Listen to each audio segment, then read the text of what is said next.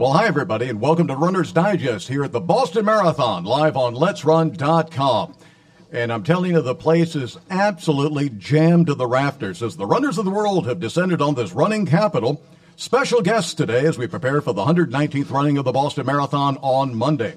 Among our guests, two-time Olympian, multiple-time U.S. track champion Matt Tegenkamp, running his second marathon on Monday, hoping to improve on his personal best, which was run in Chicago 2013 at 2 hours, 12 minutes, 39 seconds. Also, Coach Jerry Schumacher, coach of the Nike Bowerman Athletic Club, among whose athletes is Teague, plus Shalane Flanagan, again, one of the favorites in the women's division. Also with us, Shalane's husband, Steve Edwards, a sprinter of all things, but we love him just the same.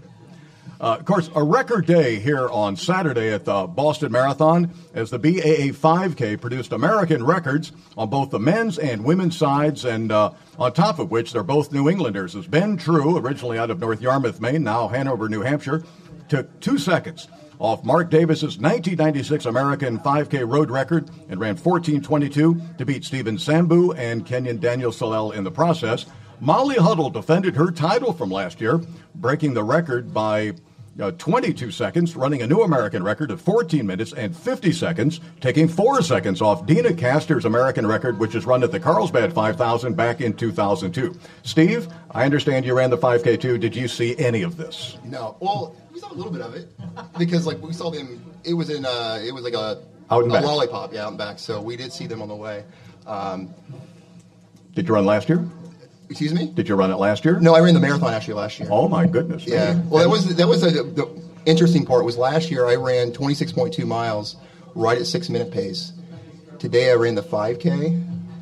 I didn't run 6 minute pace. It can be an ugly world. We actually train for the marathon. It takes forever to get to that fitness, and you can lose it in a hurry. So. No, exactly. Well, Jerry, you surprised by how fast they ran today? They took 2 90-degree turns out of the course, really turned it where they didn't break your rhythm whatsoever. And with the quality of these fields, I mean, we've always, out in Southern California, we've always touted the Carlsbad 5,000 as the world's fastest 5,000, but I think they got company. I think they got competition here. Yeah, the course, the improvements to the course made it lightning fast, and the conditions this morning were perfect for running. So it really wasn't a surprise that they ran as fast as they did, and competition drives everything. So great competition, and you're going to see great races. Absolutely.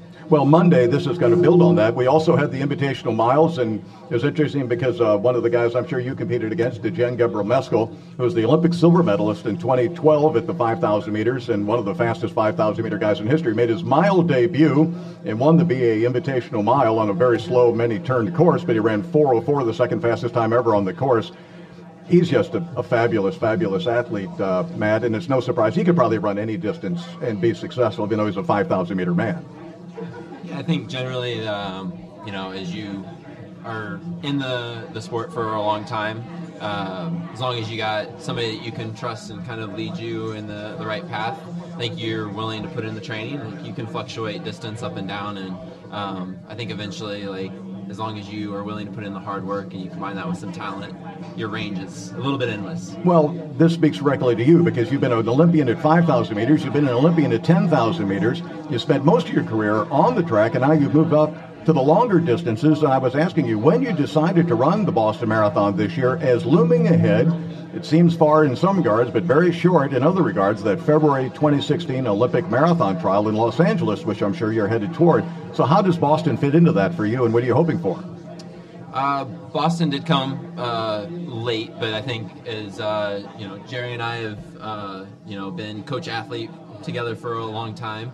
Generally, it's we like to prepare ourselves and get in shape and build on workout after workout and gain that confidence. And then once we're at a certain point, we kind of map out our racing schedule. And I think generally the way the marathon works, you got to announce stuff so early, and I just wasn't ready for that. And got into very late February, beginning of March, knew how workouts were kind of clicking, and as much as I wanted to focus on the track, I knew what I was ready for and capable of. And as an athlete, you kind of want to put yourself in the best position to be successful possible, and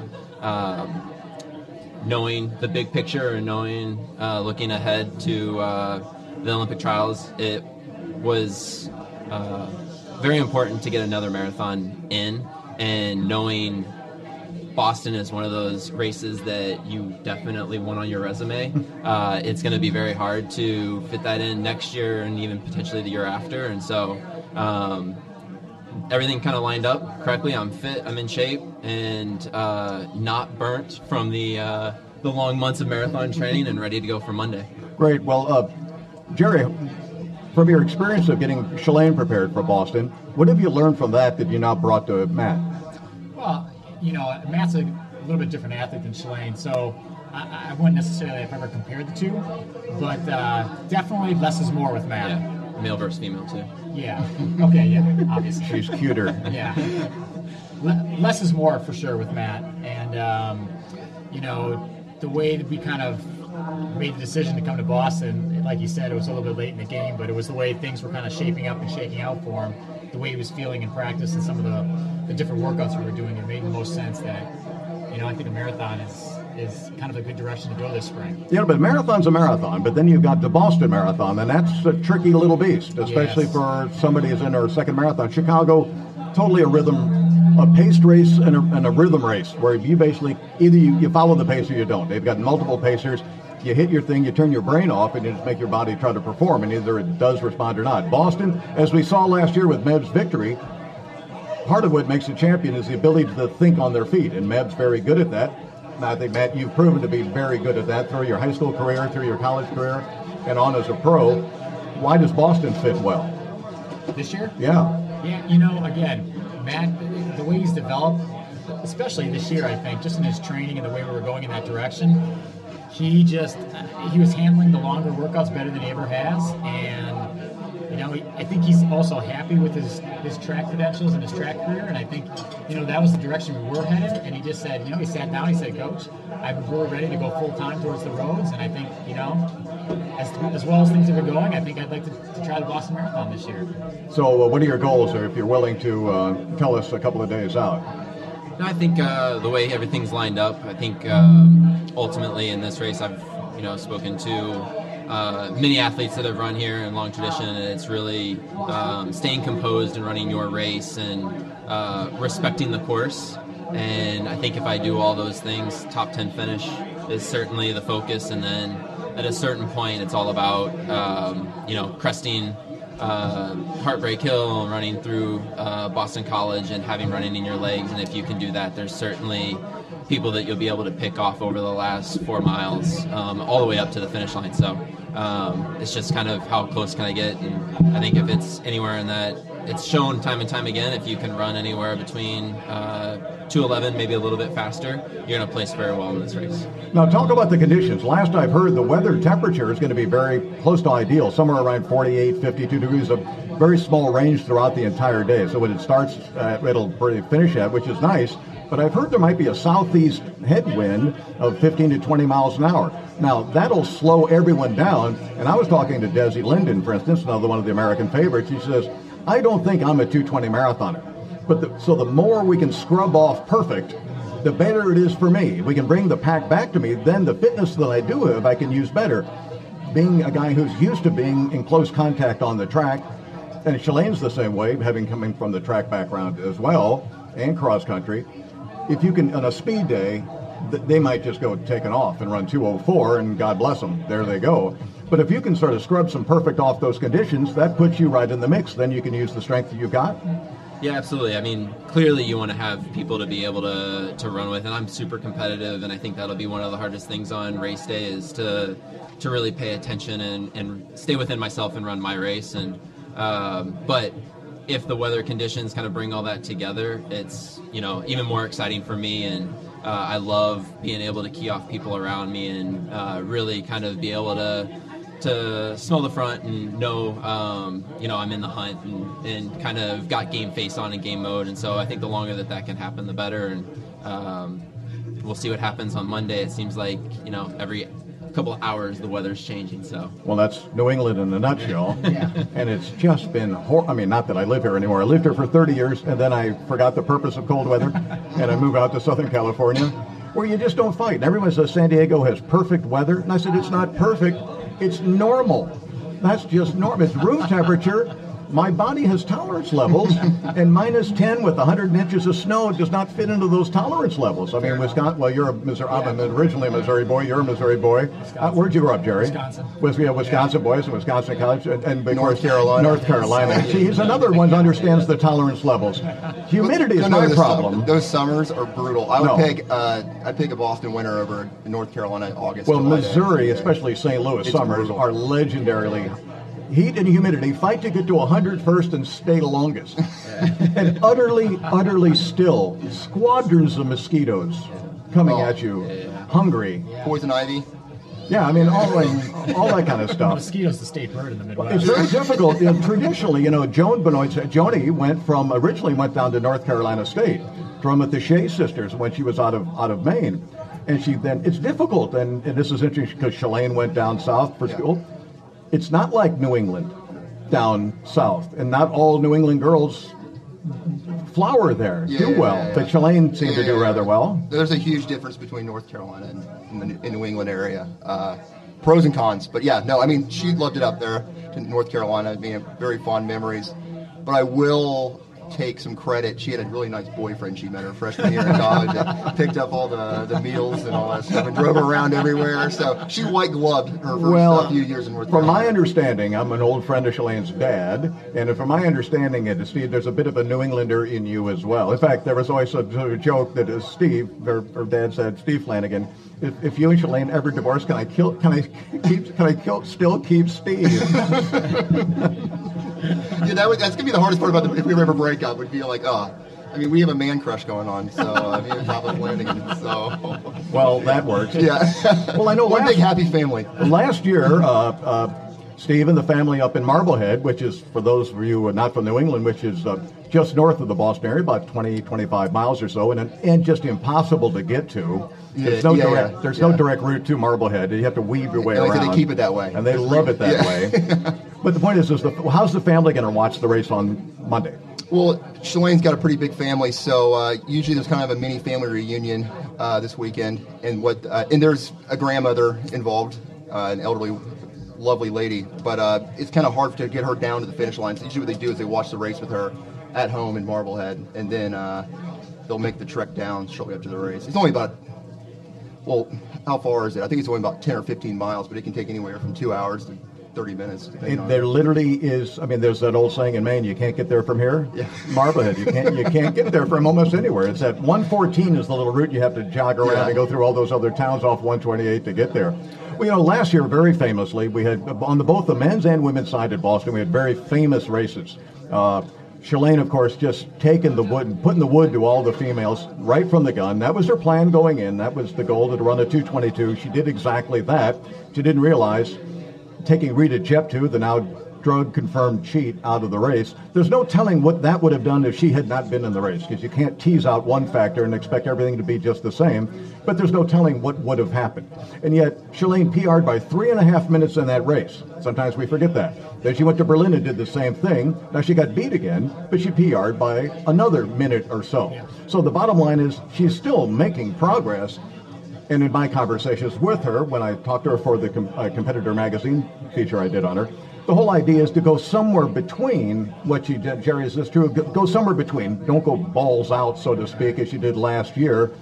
Race a little bit more, knowing that the field is probably a little bit more honest this year than it was last year. Yeah, I think the idea is not to be the pacer for the race. Last year, she kind of set up the race for everybody else, and I think this year we wanted to be able to run her race and feel comfortable with how she's running, but at the same time, maybe not set it up for everybody else. And she has to be able to think on her feet, make decisions as she goes, and Matt will be the same way. You have to be able to think and know where you're at and what you're doing and assess the situation, and you got to make decisions from there that allow you to race your best and place your highest. So, just recently she ran that 31:09 at the Stanford Invitational. Now, how does that play into her schedule? Last year, I think she ran the Jacksonville 15K. 15K, set an American record in that race. Yeah. And I think what that is, that tipped the rest of the field that not only is she an Olympic medalist, but now she's the American record holder at 50K. I think she wanted to do what Meb did, but Meb didn't plan to do it. Right. And Shalane didn't take into consideration what the other athletes thought of her. And Yeah. the minute,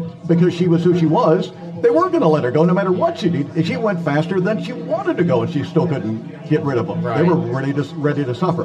Well, how did that 31:09 10K, very solid performance there, how does that play into preparation for Monday? I think that was more of just, she hasn't raced since Berlin, and kind of getting out there and going through the routine of racing again, and everything that entails was just an important step for getting ready for today, or on Monday.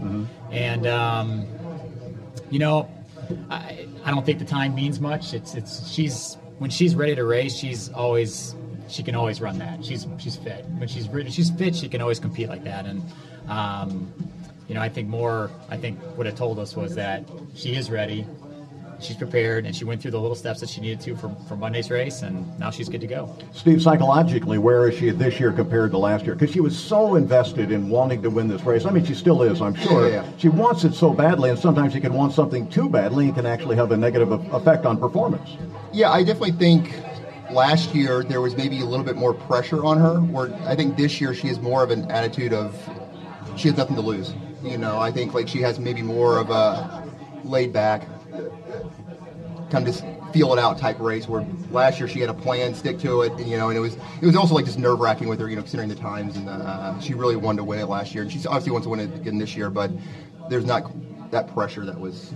You know, she's very laid back and easy going in this race. Last year, she was a little amped up. You know? Well, no, and sometimes in the golfing world, they always say get out of your own way. And if you try to swing too hard, you end up not swinging too hard. You got to have the hands loose. Yeah. And that looseness might just bring that out. And plus, again, it's 3.5 minute PR. You can't complain about that. Yeah. And another PR after that. Yeah. So she seems to be set up. And she said when she's in a race, she doesn't get injured very much. She stacks good cycle after good cycle together. Yeah. She's incredibly healthy. She takes really good care of herself. So we never have training breaks. Yeah. Well, Matt, have you got a game plan at all, or just go out and compete and let the race speak to you? I got the zone. I know what I've been training for, and I got a range, and I'll have a watch and be paying attention to that stuff. And I know there's times where the course will absolutely allow for a little, you know, kind of deviation. There'll be some faster miles out of that range, but just stay within myself, stay composed, and it's always good. I mean, the American crew that's here, obviously, they've got storied careers and great careers, and it's people that I've been running with for a long time, and it's just, you know, we may not be necessarily running the race together, but they're just good checkpoints on knowing where I'm at in the race. Have you talked to anyone specifically, I mean, among the competitors or athletes who have run the race before, about the Boston course? I mean, I know that Dathan has Greg Meyer, the 83 champion, and Jason Hartman, the two-time fourth-place finisher, who are both Michigan guys, live close to him, and he consults them regularly. Yeah, I think it didn't need to go too far out of my group with Jerry and Shalane and the amount of trips that they've made here to Boston, and I was fortunate enough to come out post New York with a little bit of the injury off that. Like, I just came and drove the course, so got a good visual and knew kind of what to expect. And luckily, the injury didn't stick with me. I was able to come out 3 weeks ago, do the last long training session, so got a good feel for you know, what the body's going to go through in a workout setting, but that'll translate to racing. And yeah, legs kind of came off of it fine, and know how to let myself go on those downhills and not fight the ups, and be ready to go on Monday. Oh, that's great. Well, listen, we'll let you guys get going. We appreciate you guys taking the time to come joining us here. We preview the Boston Marathon on Monday. Matt, the best of luck to you. Thank you Jerry, very much. great seeing you. Thanks, Tony. Same. Nice. Always a pleasure. Sort of nice job, Steve, in that 5K today. Get back to that 6 I minute maximize pace. my potential, that's for sure. All right, thanks, guys. Thank you. Let's say thanks to Steve Edwards, Jerry Schumacher, Matt Teagenkamp. And we're going to bring up Robert Johnson from Let'sRun.com and Jonathan Galt as well. And I don't know if she's still here, but I do want to recognize that Roberta Gibb, the first woman to run the Boston Marathon, was here a little bit earlier. And Bobby, in 1966, hid behind some azalea bushes 200 meters out from the start of the race. And ran around a 3-hour, 20-minute marathon, and so she was definitely the first woman to ever run the Boston Marathon. She's a wonderful artist, a sculptor, and we're lovely to see Bobby Gibb back in Boston. Well, we're here at the Meter Magazine release party at the Tracksmith pop-up shop at 2885 Newberry Street on the corner of Newberry and Gloucester here in the Back Bay. Issue number 01 is now available for purchase on tracksmith.com/meter. Great stories from Chris Lear, Andy Waterman, Voltman, Emmy Collins, photographs from Harry Engels, Emily May, Phil Gay, and illustrations from Julie Hidd. Available today at tracksmith.com/meter. I've even got a story in there myself on Meb Kuflewski. Now, also joining us today from Bonn, Germany, Dr. Dennis Glepper. Dennis is the CTO of the EVES Project, a technology company trying to solve the doping epidemic that currently plagues our sport, as well as many others. Their technology removes the human element and location reporting between athletes and anti-doping agencies. Dennis himself is a former sub-47 second quarter miler a long time ago. Yes, sir. But notwithstanding, we're not asking you to run sub-47 here today, so Dennis, welcome. Also joining us, of course, back from yesterday and the day before that, Robert Johnson, co-founder of Let'sRun.com, and Jonathan Galt, staff writer at Let's Run. So welcome all. And it's been a great day here at the Boston Marathon with the American records at the 5K, great invitational and high school miles on the road as well. What do we think about these American records? We're always saying Carlsbad was the 5,000-meter course in the world of roads, and I think Boston's joined that elite company. Pretty. You're right, Tony, and I feel a little bit bad. 5K was very early this morning, and I must confess that I slept in and sent Jonathan instead. So, Jonathan, you actually witnessed it with your own eyes. How impressive were Ben True and Molly Huddle out there? Well, yeah, I went into the race. I thought a fast time was definitely possible. Ben had run 13:26 last year, and they were saying that the course was even faster. So I remember being out at Carlsbad a couple weeks ago, and the time was, they were going after Mark Davis's American record of 13:24, and I looked at that and I said, Ben is not that far off of it. So Ben took a shot, and he ran a great race, 13:22. He was battling with Steven Sambu the entire way, and he pulled away at the end. But I wasn't entirely shocked. I was more shocked by Molly Huddle.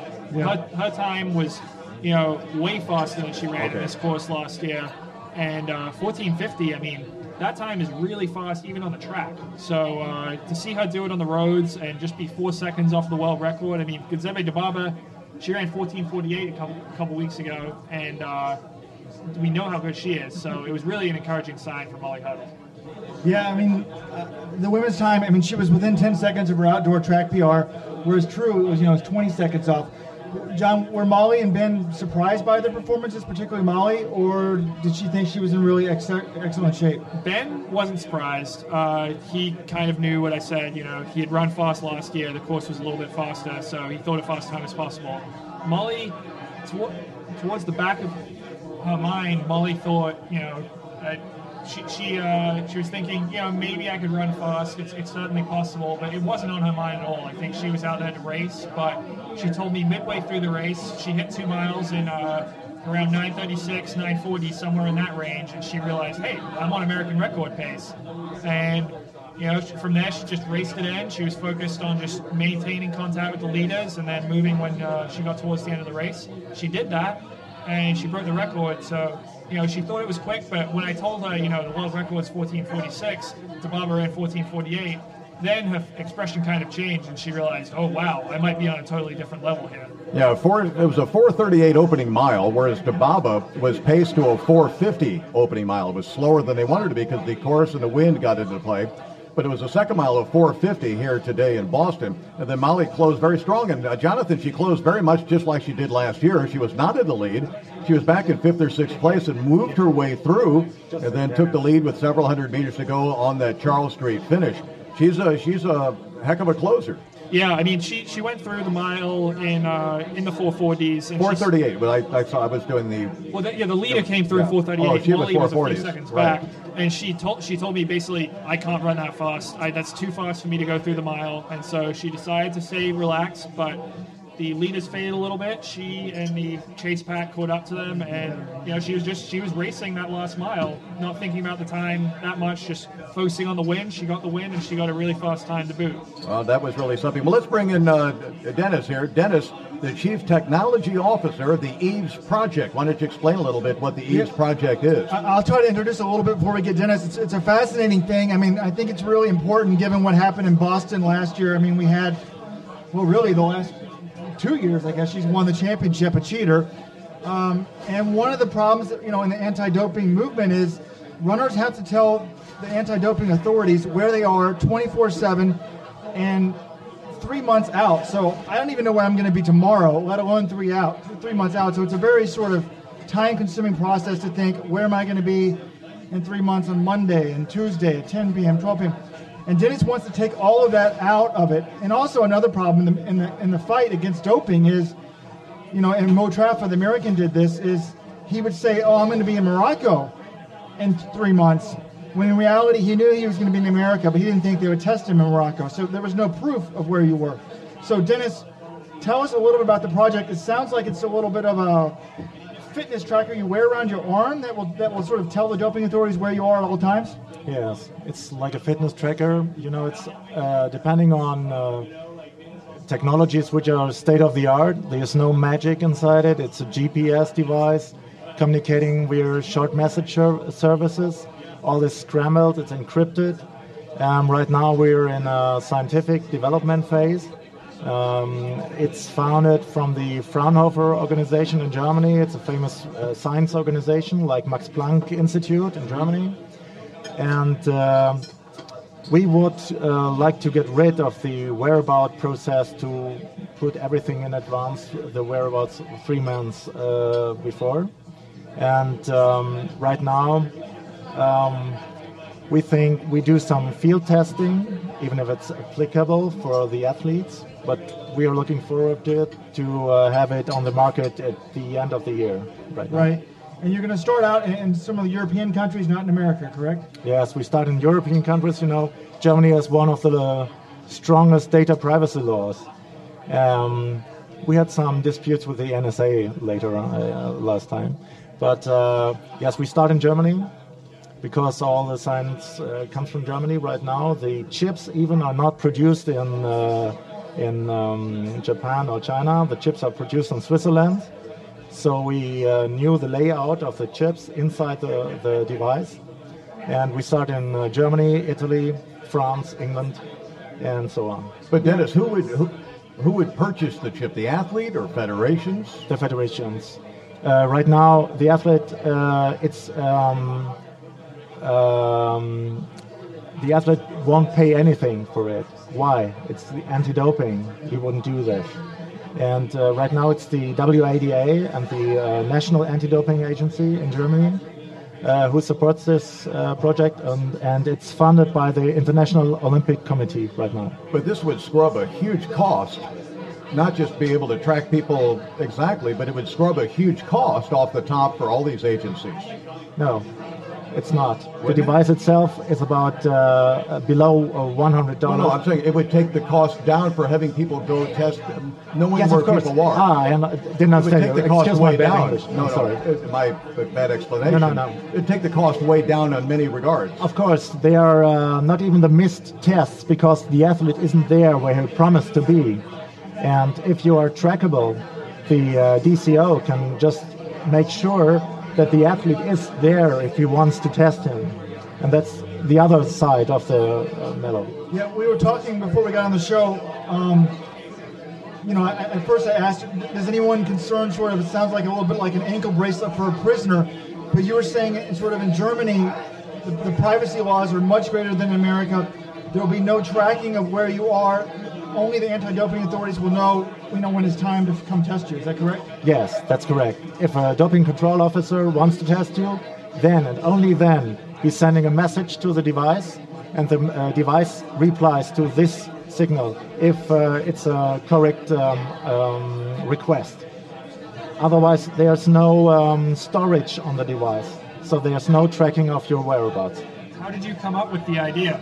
A friend of mine, Jonas Blas, who was a participant at the London Olympics, quarter miler relay, had the idea 3 years ago. And you see, 3 years ago, it's a long time for such a process to become alive. It sounds like you guys have really thought of everything. The device is turned off at night when they're sleeping. And during the day, though, if you don't move, there's a motion detector. So if you don't move within an hour, it sets off an alarm. It sets an alarm, yes. So people can't sort of purposely leave it behind. Actually, first of all, it was meant to be a first aid device. So if something happens on an ultra trail running or something, I've if you don't fallen move, and I can't get up. yes, for 1 hour or less than 1 hour, then the device itself sends a signal. There's somebody who might need help with a location.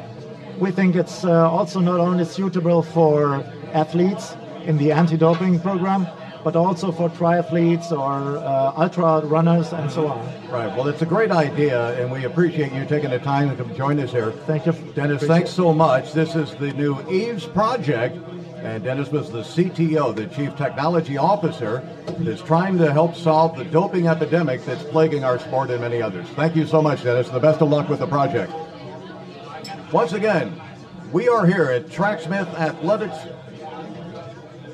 the unique pop-up store at 285 Newbury Street in Boston's Back Bay on Saturday of the Boston Marathon weekend. I'm Tony Revis, host of Runner's Digest, along with Let'sRun.com co-founder Robert Johnson and Let's Run staff writer Jonathan Gault as we preview the Boston Marathon coming up on Monday morning. And right now going on here at the Tracksmith pop-up store is the Meter Magazine release party. Issue number 01 is now available for purchase at tracksmith.com/meter.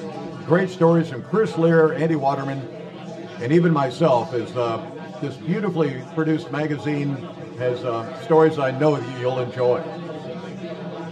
Right now, if you guys have any questions listening to us live on Let'sRun.com, we ask that you just go on the message board. Is Robert, that's what you're doing?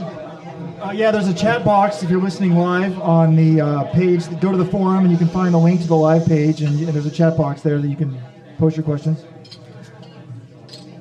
So we're doing both a radio show live and also trying to set up the Let's Run forum as we're multitasking here at the Runner's Digest show at the Tracksmith shop.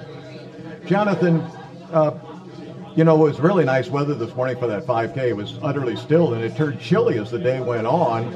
And I think the weather conditions are going to continue to somewhat deteriorate.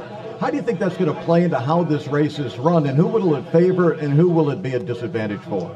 Well, I don't know. It's difficult to tell exactly who it would favor. I think I guess the strength runners. I feel like if, as you said, it might be a headwind, as it was sort of in the New York Marathon last fall.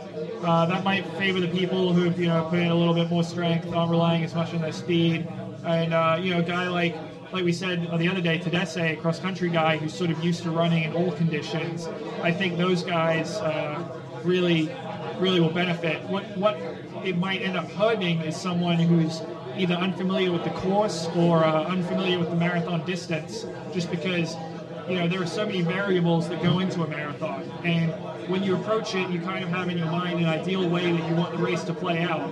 And things will happen, runners will take off at different points, things like that will happen that will throw off your plan.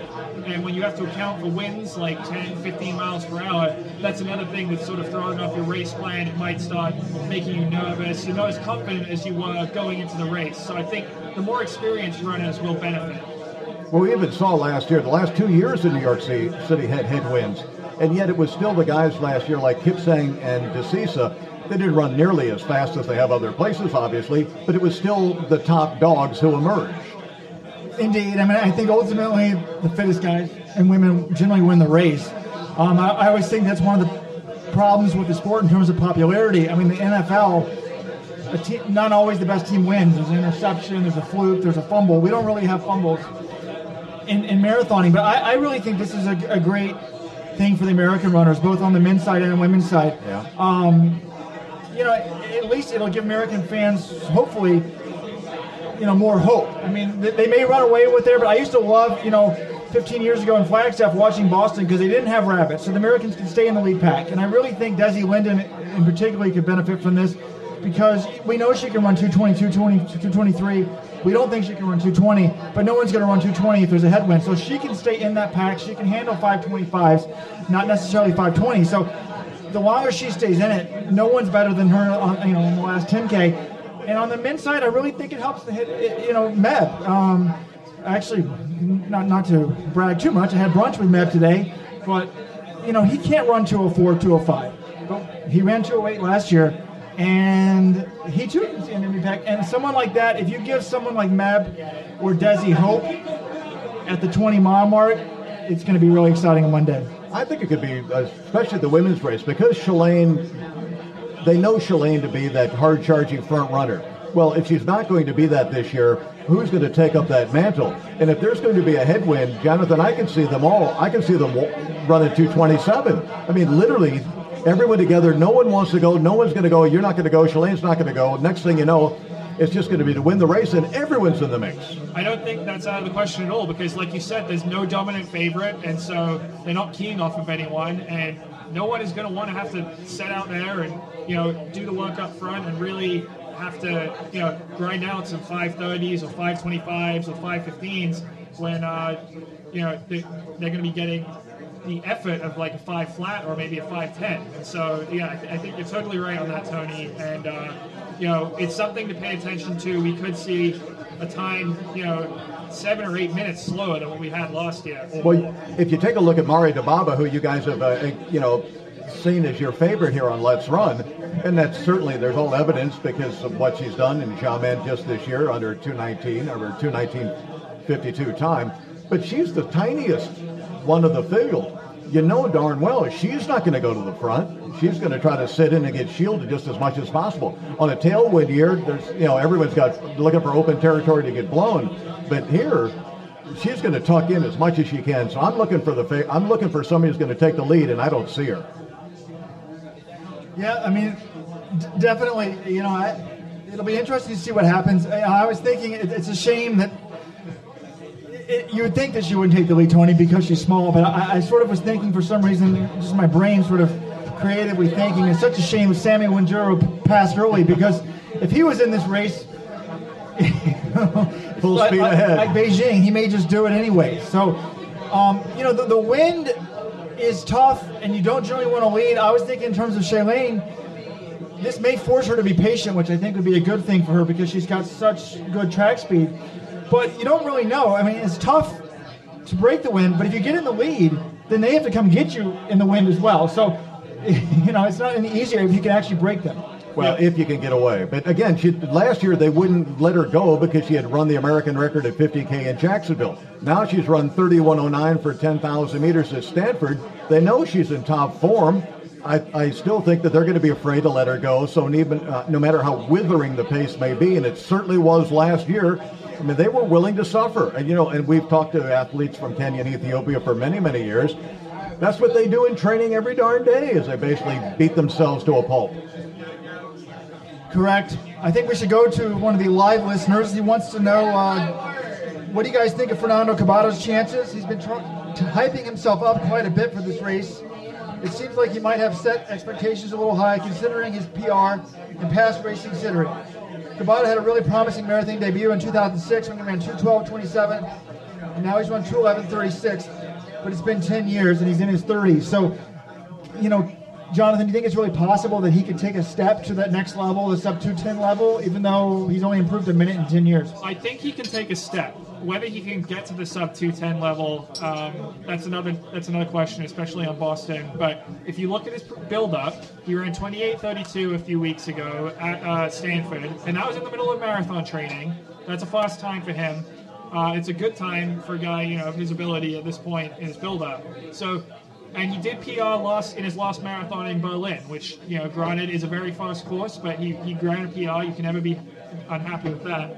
And Shalane Flanagan herself ran a PR in Boston in Berlin last year, and you know, we all viewed that as a positive. But you know, he's 33. I think, you know, this is really, I think he's feeling this is his last shot, and if he does well in this one, maybe he can take a step to the next level. But you know, if he thinks he's in the shape of his life, he doesn't run that well. I think that we've sort of seen what he is as a marathon. But remember that the next step for Fernando and every American is in Los Angeles next February. It's not at the international level. It's making that team.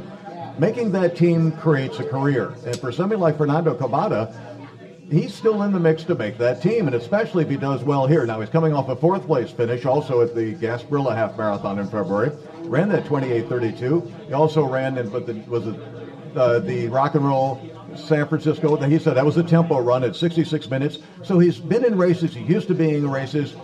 He thinks he's in the best place he's been in many, many years, and he thinks at age 33 he has now matured a little bit, so he's not quite the live wire he was when he was a younger man. Yeah, correct. I mean, the thing that really impressed me was that 28:32. I mean, the half marathon, he only ran 63:23 in New York in March, 14th place. You know, that's not that amazing. But 28:32, and you talk about the live wire. We just came, before coming here, we were at the Brooks event, and Alistair Craig was there, who was a teammate of his at Arkansas. And he's like, oh, you know, Cabada. I'm like, who was on the team with you? He's like, well, Cabada was one of the guys. He's like, that made it interesting.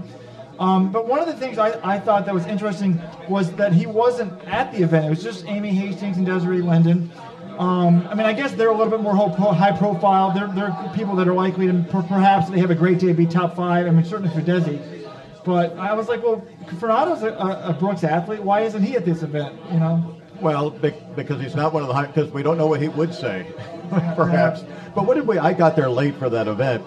Jonathan, did you learn anything at the Brooks event that we didn't learn at the press conference between Amy Craig and Desi Linden? I didn't learn a ton, I would say, but I think Amy just, you know, she's viewing this very much as a process. Boston is not the be-all and end-all for her. It's step 2 in a 4-step plan. Step 1 was Chicago last year, getting back into the marathon. She accomplished that. She ran 2:27:03. She tied her PR. She was very happy about that because it came on the heels of 2 subpar marathons. Step 2 is in Boston today, on Monday.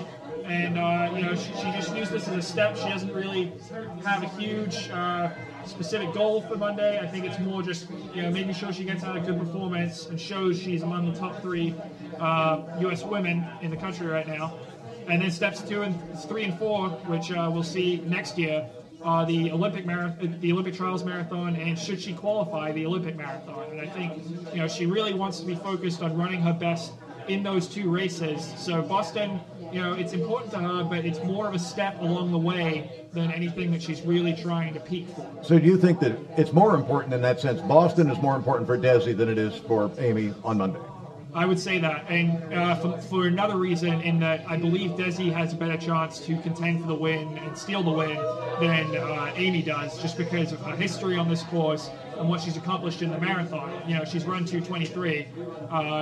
That, you know, on a windy day or something like that, you know, that kind of ability can get you into the contention for the victory. And she's also she's small, but she's strong. Yes. I mean, she's a powerful runner, so I think she can battle the conditions, especially. I mean, she got out of the winter time, obviously, but she's also been living in Rochester, Michigan, for a long period of time, and she knows brutal weather pretty well. I'd put her toughness up there with anyone. I mean, you know, you hear other runners speak about her glowingly in that regard, and that, you know, Desi's a very tough runner, and you see it in New York, and in New York last fall, it's just one of many races where, you know, she's been maybe not in the top 5, you know, in the last at the 15-mile mark, but she will battle and she will pick people off and she'll fight everyone tooth and nail all the way to the line. And you know, we could expect more of that on Monday in Boston. I mean, Desi is tough. I mean, her half marathon PR is 70:34, and yet she's run 2:22 for the marathon. Right. I mean, she basically hits her PR and keeps on going. The thing that struck me about her talk today at the Brooks event was, you know, they asked, why do you go to Kenya? And sure, it's for the altitude, but she said mainly it's for the weather. You know, it's much warmer in Kenya in summer. If you go to altitude in America, cold. It's winter, no matter where you go right now. And the big thing, though, it sounds like, is there's no distractions in Kenya. I mean, you're not on YouTube every day. You're not Netflixing it. It's the cell phone sort of work. and you can really just train. And she seems to be someone that just likes that time to herself and that focus. I mean, people. There was a good question from Jesse Williams of Brooks. He's like, "Well, what do you guys do on Sunday? There's all these activities and convention events today, and you got to do." And she's like, "Well, I just got off." She bought her family and friends, supporters, Boston Red Sox tickets. They're all going to the game, and she said she was like a kid, like at Christmas. She was thrilled just to have some time to herself, get them out of the hotel room, and she was just going to chill out, maybe watch a little TV, watch a movie or something. But just, that focus. And obviously, she seems to have really enjoyed the decision to go to Kenya last year and this year. And, her preparation wasn't great in New York, but it sounds like talking to her that she feels like, she only ran 72 minutes. She really thought she could run under 70 for the first time there. So she's someone, Shalene with the lead last year is obviously getting all the publicity, but I think Desi cannot be overlooked at all. Yeah, she's tough. Speaking of the Red Sox, on Monday, there's always a traditional morning baseball game at Fenway Park with the Red Sox, so it used to get over just in time for the game to be over and the 30,000 people to come out of Fenway spill into Kenmore Square as the leaders are coming through Kenmore Square with 1 mile to go. Now with the marathon having changed its start time, it doesn't work out that way. But on 10 o'clock, I think the game starts on 11 o'clock on Monday morning. Bill Rogers, the four-time champion, is throwing out the first ball. And he says, I hope they don't think I'm staying, because I need to get back and see the race. Yeah. I want to watch the race. Well, I don't really want to turn this into the Red Sox talk. As a Baltimore fan, our starting pitcher was thrown out of the game last night. For those of you that do care, my beloved Orioles are up 2-0 against the Red Sox right now, Tony. So, any other questions in the chat room? I'm sure there are. Hold on 1 second. Well, there was one question from earlier when Matt was on. We obviously didn't get to ask him, but I think John knows the answer to this. People wanted to know, Tegan Camp was running with Ritz and Meb at the NYC half. Then he dropped off with a calf injury. Jonathan, you talked to him yesterday. Has he had any problems with that calf? You do not want to go into a marathon with any foot or leg problems. So what have been the after effects of that calf injury? Yeah, he said, he told me he wasn't worried about it at all. He had been running with them for a good portion of the race, and it got to the point where he couldn't finish. But I asked very directly, is it a problem anymore? And he said no. He's not worried about it. But one guy who you might want to be worried about a little bit is Dathan Ritzenheim, because he said in the aftermath of that race he had to take a few days off from running, and that's not something you want to hear only a month out from a marathon. He said he's over it now. It's feeling better, but he might not be 100% in terms of that foot injury.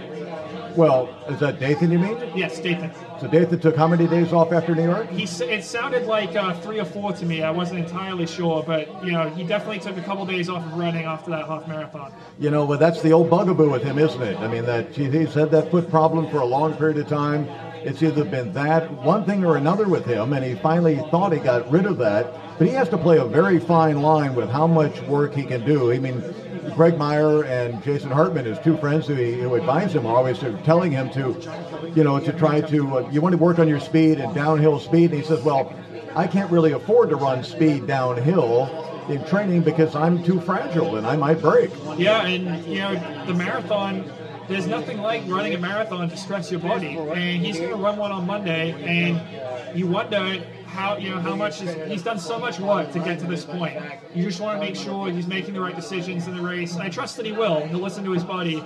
But the marathon's very stressful, and he's got to be careful how he manages it tomorrow on Monday, so that it doesn't affect his preparation for the Olympic Trials Marathon. But also this course, particularly with all that downhill running, that really takes something out of everything. But there's some hard planting done on this course that are not done in Chicago. Absolutely. One of the live listeners wants to talk about Nick Arcianaga's chances and his progression in the marathon. Nick's a 2:11:30 guy. He's sort of been stuck in that 2:11 range. He ran in 2:10, 2:11, 2:12, and 2:14. So, Tony, do you think that he's sort of stuck? That's where he is, or it's like last year, Meb finally PR'd. Yeah, but Meb's PR was not live. He's won 9 times under 210, but never broke 2.9 or something like that. He was very solid. 2.837 isn't significantly. It wasn't like a big breakthrough. It was just an arithmetic improvement. I think Nick sees himself as one of the top Americans, and I think he wants to go out and race. We saw him at the New York City Marathon take the lead at the 9-mile mark. I don't think he's afraid of people, and he's willing to stick his nose into the competition.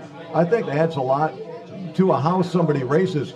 He's not just ready to pick people off. He was 10th, I guess, last year at the New York City Marathon, but I think he's ready to compete against anyone because he looks at himself as one of the veterans in the American stable. Absolutely. He's very confident, and he believes, he's ready to make that jump, not just to being, one of the top Americans, but a guy who's competing for, top 3, top 5 at these majors. And I think those PRs, on paper you list them down, it seems like they're stagnating a little, but he ran 2:11 on this course last year, and he views himself as a guy who's better on a tough course like Boston or New York, as opposed to going out and really hammering one out in Chicago or in Berlin. And, 7th place in the Boston Marathon running 2:11, that's a pretty good performance, but he doesn't want pretty good, he wants great. He said before New York last year his goal was top 5, his goal is top 5 in this race, and, he's going to need a little bit of a breakthrough to get there, but he's proven he can run well on these tough courses. And before we sign off, we're going to bring in my college roommate and great friend, Chris Lear, famed author of Running with the Buffaloes and Sub 4. Chris, in this edition of Meter Magazine, you've written a piece on Johnny Kelly, 1957 Boston Marathon champ, and I will confess I haven't read the piece yet, but I understand what it's about because I'm obsessed with Arthur Lydiard. Many people credit Lydiard with the start of the running boom, the high mileage thing, and it looks like your piece sort of says, hey, wait a minute, Johnny Kelly was already doing this 3 years before that? Yeah, hey guys, pleasure to be with you, Tony, Robert, Jonathan. It's interesting. I always wonder with Lydiard, he always said that he started when he was running when he was 27 years old. And he was really an experiment of one. He claims to not have had any influences, that he experimented on himself. And through his own experimentation, he came up with this famed Lydiard system and how to train. So I always wondered, is there a guy behind the guy? Was there someone that we don't know about that really did influence Lydiard and what he did?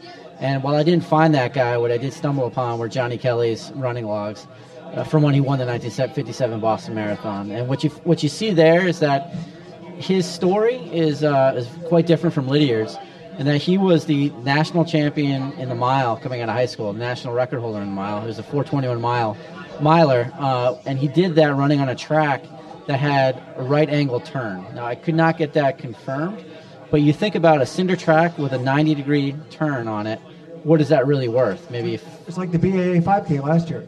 Yeah, so maybe that's really worth in today's 4:12, 4:11, whatever. So when he went to college, the coaches at BU thought he was going to be the next great miler. And at the time, the thought process was, for the mile, you run quarters on the track every day. And he happened to be in Boston, where you had the BAA right down the road. And the thinking at the time for the marathoners was long, slow distance every day. Well, he was kind of a nonconformist, and he thought it was pure drudgery to be on the track running quarters every day. Fell under the influence of Jock Semple and some of the BAA guys. And so you can see how organically, from a totally different angle, he arrived at the same point that Lydiard did, yet he did not have the inclination to popularize his methods or to become, a guru for the masses. Well, of course, he had to talk his BU coach into letting him run the marathon. I mean, he was desperate to run the marathon, and his coach didn't let him do it one year, and he finally just sort of said, I'm doing it the next year. In fact, he was running, he was sneaking out and running 16 milers at 4:30 in the morning. A lot of people call him the father of modern American marathon running. Right, and Tony, you know the lineage, right, that he spawned here at the Boston Marathon. Well, he was the teacher of Amby Burfoot, who was the college roommate of Bill Rogers, who was the Greater Boston Track Club teammate of Alberto Salazar. I mean, it just goes back and back and back. And, of course, young John, as we called him, died last year. But just a magnificent man, very learned, very well-read, was much more than just a friend to people, just really this mentor to hundreds of people. And now, of course, that wonderful statue of him down in Mystic, Connecticut. Right. Chris, I've got one question. I'm a little bit worried. How do you get your hands on Johnny Kelly's training logs? Are the police going to be involved? Those things are probably worth a pretty penny. But it turns out that I was able to meet his grandson, who's an avid runner, 225 marathoner himself.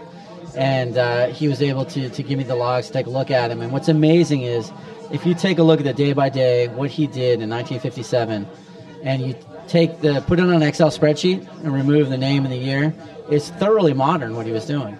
He was doing a lot of tempo runs. He was doing a lot of efforts, what we would now call, tempo-type efforts that are really built to develop your threshold running. And he's, of course, the only man from the BAA to win the Boston Athletic Association Marathon, although Patty, at the time, Catalano, now Dillon, 3 times in a row, 1980, 81, 82, came in second, and very close ran her PR here as well at doing that. But Johnny Kelly, a very special man here in New England and in the American world of running, and you imagine how famous he would have been if he would have been that kind of guy with that personality, a very good-looking guy, with a wonderful way about him. If he would have been, if the sport would have been famous when he was in his prime, he would have been a big star. And 3 years before Lydiard, when you look at the methods and what he employed, he was thoroughly ahead of his time. I mean, I would say he's a visionary in terms of what he was doing. Well, if we don't have any more questions from the forum, we're going to wrap up this edition of the Runner's Digest here at this Tracksmith pop-up party. Chris, thanks so much for not only writing the story, but joining us on the Runner's Digest here at Tracksmith. My pleasure. Thanks, guys. Great to see you. Jonathan and Robert, we'll see you tomorrow on our next edition as we make our final picks for the Boston Marathon coming up on Monday, the 119th edition. Do we have to make picks tomorrow? So we're calling to be put on the spot. I think we might as well put ourselves on the spot. Once again, we're here at the Meter Magazine release party at the Tracksmith store at 285 Newbury Street in the heart of Boston's Back Bay. Issue number 001 is now available for purchase at tracksmith.com/meter. Great stories by our Chris Lear, Andy Waterman, and many more, including one I've got on Mev Kaplitsky. But right now, Tony Revis, Jonathan Galt, Robert Johnson. We'll see you tomorrow. Thanks for joining us at Tracksmith. See you down the roads.